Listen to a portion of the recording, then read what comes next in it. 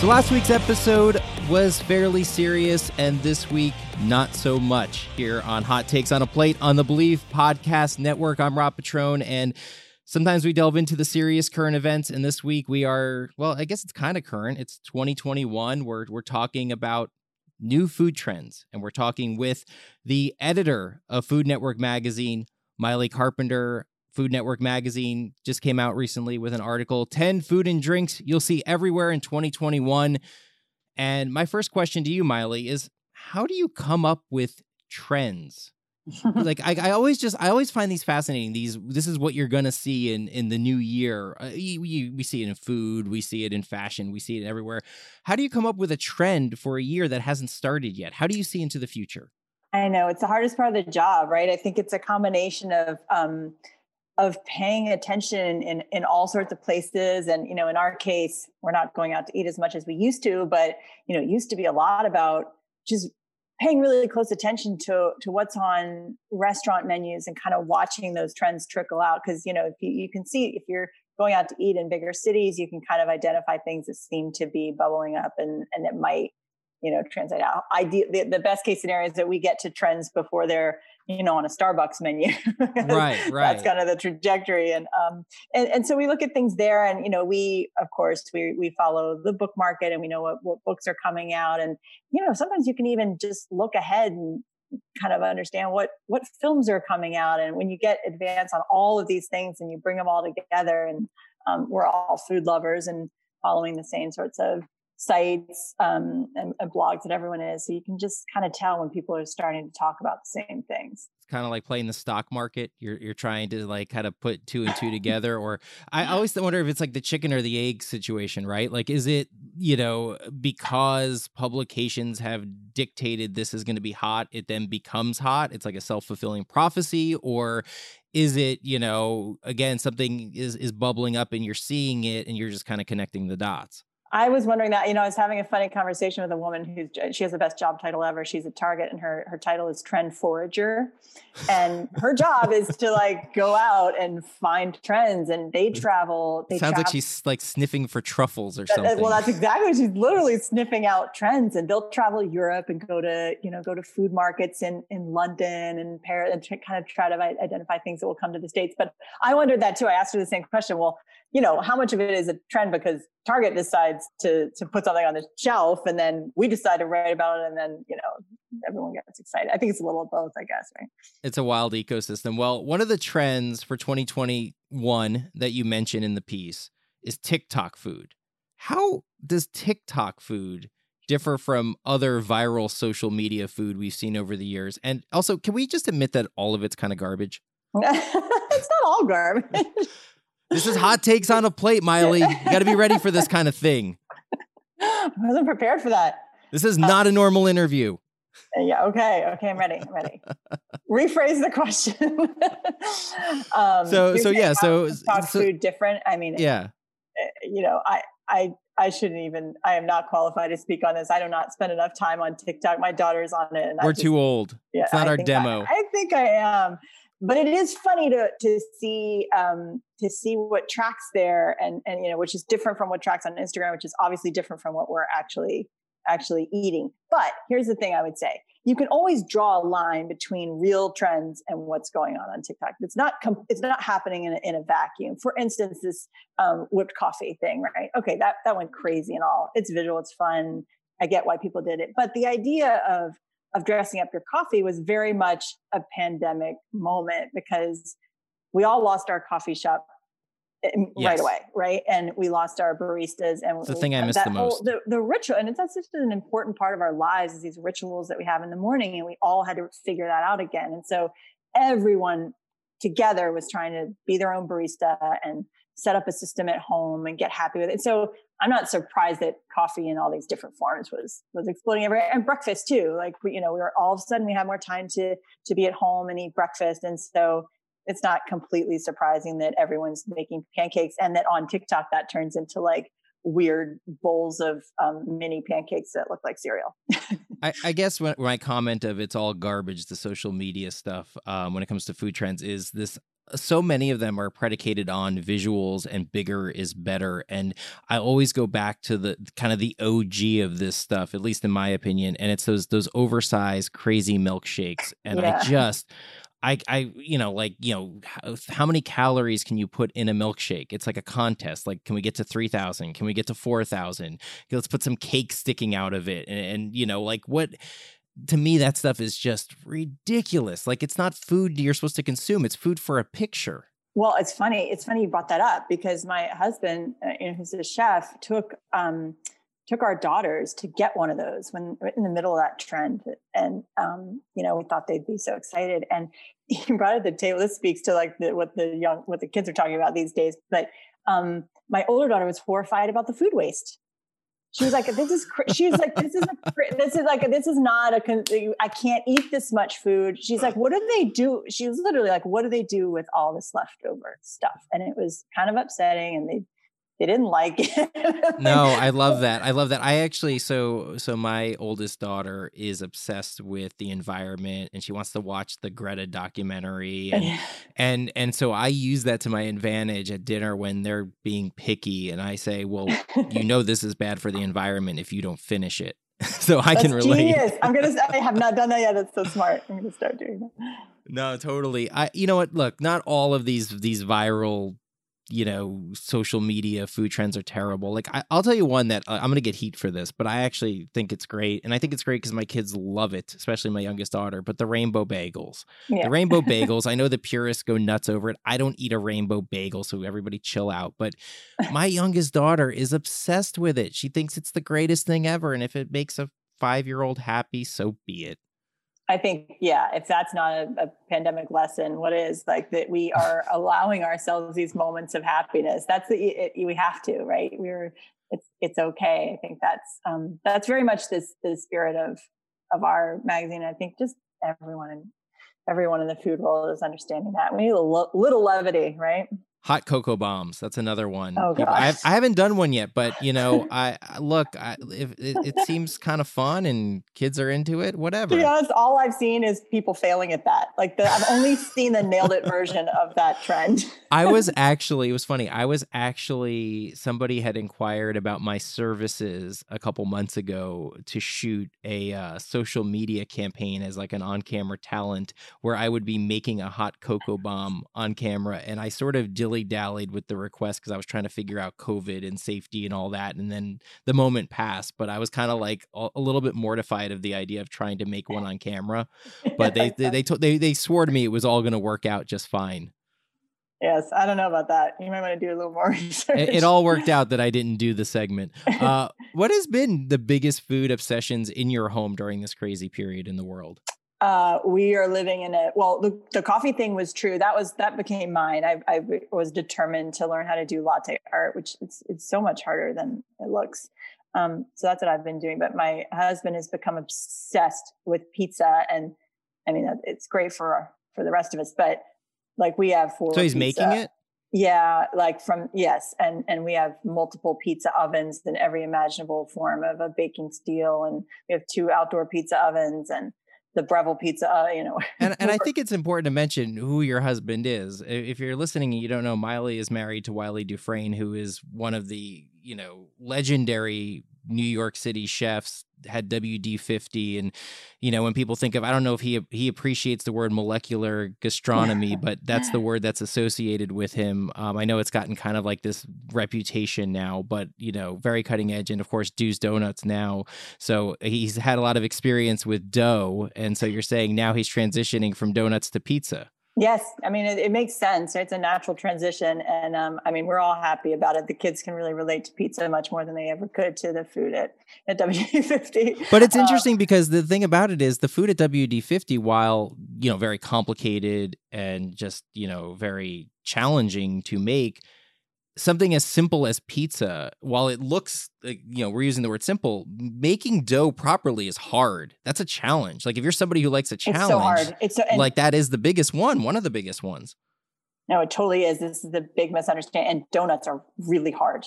Like getting them right watching him figure that out was really interesting. And then then pizza just, he would never have had the time to do it otherwise. But suddenly we were in quarantine, and he had, weeks and weeks to tinker with it. There's so much science to it. He's still messing with it, but it's been great for us. So is there going to be a pizza shop? I mean, I wouldn't say there won't be. Maybe the next thing. Okay, think about it. Think about what? Here's what. You've got some great photos on your phone, don't we all? But what are you doing with them? If you don't have free prints yet, you've got to get it. Free Prints is a free app for iPhone and Android that lets you print all of those photos for free. You get 1,000 free 4x6 photo prints a year. And all you have to do is pay a small shipping charge. You can even print photos at other sizes for next to nothing. Free Prints is one of the world's favorite apps. Download it now at freeprints.com and start enjoying real, professional quality free prints. No subscriptions, no commitments, just free prints. Again, go to freeprints.com to get the app and your 1,000 free prints. Being Home with Hunker is a podcast where we visit with designers, artists, and creatives in the spaces that express and shape their identities, their homes. If you love design and decor, if you're curious about how people live, or if you've been transitioning or transforming your own home, you'll love these honest conversations.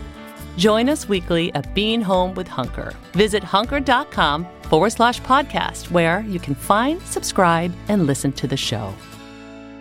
So here on Hot Takes on a Plate, you, of course, the listener, get to eavesdrop on the ultimate food fights as I debate my culinary world friends and other eating enthusiasts in their areas of expertise. And Miley, what I want to do is I want to throw at you some of my predictions for food trends for 2021. And I want you to tell me if I'm right or wrong. Oh, wow, okay, so pretend that, put your editor cap on. I'm one of your writers at Food Network Magazine, and I'm pitching you. These are my ideas. Okay. All right, here we go. 1, 2021 is going to be a big year for microwave meals. I think people are just burnt out on cooking. I think they're tired. I think that whole idea of I'm going to learn how to make sourdough and do all of this. I think people are kind of over it. They're just exhausted. And I think Marie Callender's stock is going to go up. And I think Tombstone's stock is going to go up. And all these, I think Hot Pockets, it's going to go up. And Red Baron. And just you watch, the Hungry Man meals, microwave meals making a comeback, going to be strong. Tell me I'm right. Tell me I'm wrong. I think you're wrong. That one, I don't believe in that one. I saw a very cool, this made me so happy. And maybe this is too earnest an answer because I like where you were going with microwave and your theories. But I saw a really interesting study that they did during, kind of in the middle of the crisis with Gen X and cooking, and how many of them have been cooking more than they ever would have because suddenly they were forced to do it. There wasn't a choice. You couldn't go out anymore and everybody had to cook. So it was this great moment where everyone had to try it, even if they'd never intended to. And a huge percent of them reported back that they intend to keep on cooking. So it's just like any other thing, gardening or whatever. You try it and you're like, oh, I'm not actually terrible about this. It's not as scary as I thought it was, and I actually can pull it off. And so I think this is going to actually have the opposite effect, that people started doing fire. Keep doing it. And I of course it will, I think you're right about, we still need this time saving stuff, but it's going to come in different forms. We're going to start buying these pre-chopped things. We're going to cut corners on the front end, but not on the back end, if that makes sense. So which is fine, by the way. Yeah, I think that's the way to do it. You can still a lot of people get shamed. A lot of people get shamed with that stuff. Like I hear people all the time say, "Why would you buy pre-diced onions?" or "Why would you buy pre-peeled garlic?" I buy pre-peeled garlic. Garlic's a pain. Garlic is the ingredient that just drives me freaking up the wall. There's just no. And I started buying pre-peeled garlic during the pandemic, and it saved me so much time. It's so easy. Oh, yeah. I love garlic and everything. There's nothing wrong with that. Nothing at all. Okay. I'll never make my own tomato sauce. Why would I do that? I can buy really good stuff in a jar. Now I do enjoy doing that because it doesn't have to be the 3-hour simmer thing. You can just get peeled tomatoes and season them to your liking and add some Yeah. garlic. Or you can use your microwave and a little jar of browse and Yeah. good to go. There you go. There you go. Look, there's nothing. Look, we all got to live. There's nothing wrong with shortcuts. Okay. We're not all getting paid like your husband to do this stuff. Exactly. We have lives. Yes. All right. My next one, this one I feel really strongly on. I think 2021 is going to be a big year for cliche restaurant food. And what I mean by cliche restaurant food, I mean food that takes us back to the good old days, sort of like the old trends that are new again, the dishes that we used to get sick of seeing on menus because they were on every menu. And it's like, all right, this is like the least creative thing. You're doing this again. We're going to kind of crave that because as we sort of come out of our bunkers, if you will, it's going to be things that remind us of like going out and living life in a normal way. Things like pork buns, poutine, fluke crudo, fried chicken and waffles, all those things that you'd see on every menu that like, it just reminds you of a day and a time. Yeah, I agree.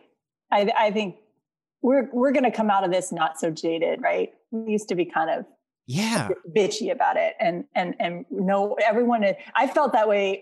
We've only eaten 2 restaurant meals since March, but I felt that way during the first, like everything was so exciting to me. Everything about the process. I would eat anything. And I think you're right. We get excited about the things we used to get excited about.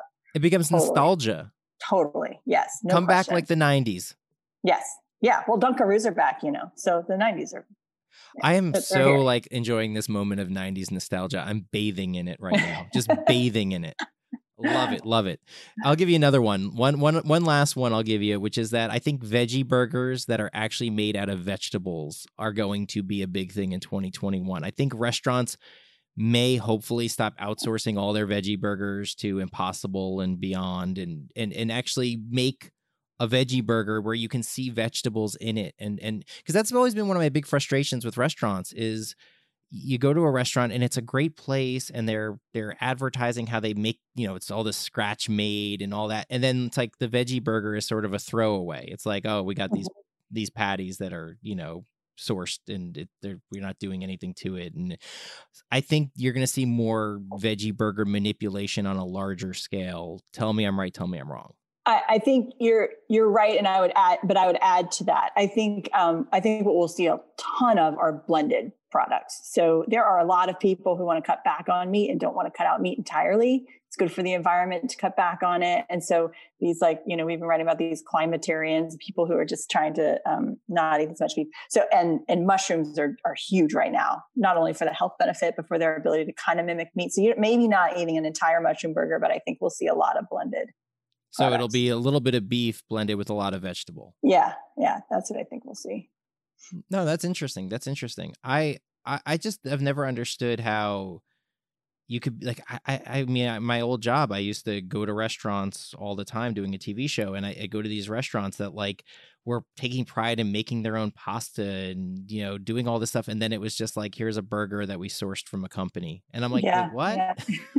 It just never made sense to me. Yeah, it's true. People care. People know so much more about it now, and they care more about it now. And people who are even meat eaters are eating them now. So there's just I think you're right. It's people are going to demand better. So what is the trend that you're most excited for? Oh, wow, that's a good question. I mean, the one we chose, and I'm trying to decide if I'm personally the most excited about this. The flavor trend of the year we chose was hot honey, which has kind of taken the same path as sriracha, from being on a restaurant table to showing up everywhere and being everyone's favorite condiment. I mean, I haven't had it enough to know if I'm obsessed with it yet. But see, hot honey's been, I don't know, maybe I'm just too inside baseball, but hot honey for me has been like a thing for a long time, especially the Mike's Hot Honey. So many pizza places love playing with hot honey now. Yes. Yeah. I mean, that's where it's been floating around, but we're like the growth of the sales have been explosive in the past year. So I think you're going to start seeing it everywhere. In fact, we're working on a story now about just the test kitchens just playing with okay, what can we put it on? Is that the challenge for you? I feel like that's got to be a big challenge where obviously to have your job, you have to be an insider. You have to really know your stuff, but you're also creating a magazine for an audience that's broad, that is not, It's not elitist. It's people who, look, we all eat. That's the thing I always say, like, everybody eats, it's not something that's exclusive for one group of people, and everybody in some way, shape, or form. I guess you don't have to cook, but you have to somehow source meals to eat, that idea of like having an expert's palate and having expert's knowledge, but understanding that you're translating this to a broad audience. Yeah, I mean, we have those conversations. It's not an exaggeration to say we have them every day, about what we're seeing and what's really tracking and how much. Yes, you don't want to be too insidery about any of this, but I think that's our greatest challenge, right? Is to figure that out, and to balance kind of introducing people to things with meeting them where they already are. So that's always been our cover challenge, is like, how do we show something new but put it in a slightly familiar package? That was the like kind of always the perfect formula. It has like a little bit of a twist to it, so to make people interested in it but not turn them off. And then we fight with the test kitchens about what you can get in stores, and we actually take field trips. We haven't been doing it lately, but we take field trips to the stores outside the city to make sure and really understand what people are able to get. Yeah, because, like you said, it's like hot honey may have been a thing, in Brooklyn for a long time, but if you couldn't get it, in Des Moines, Iowa, it's like, you got to be able to meet people where they are. Yeah.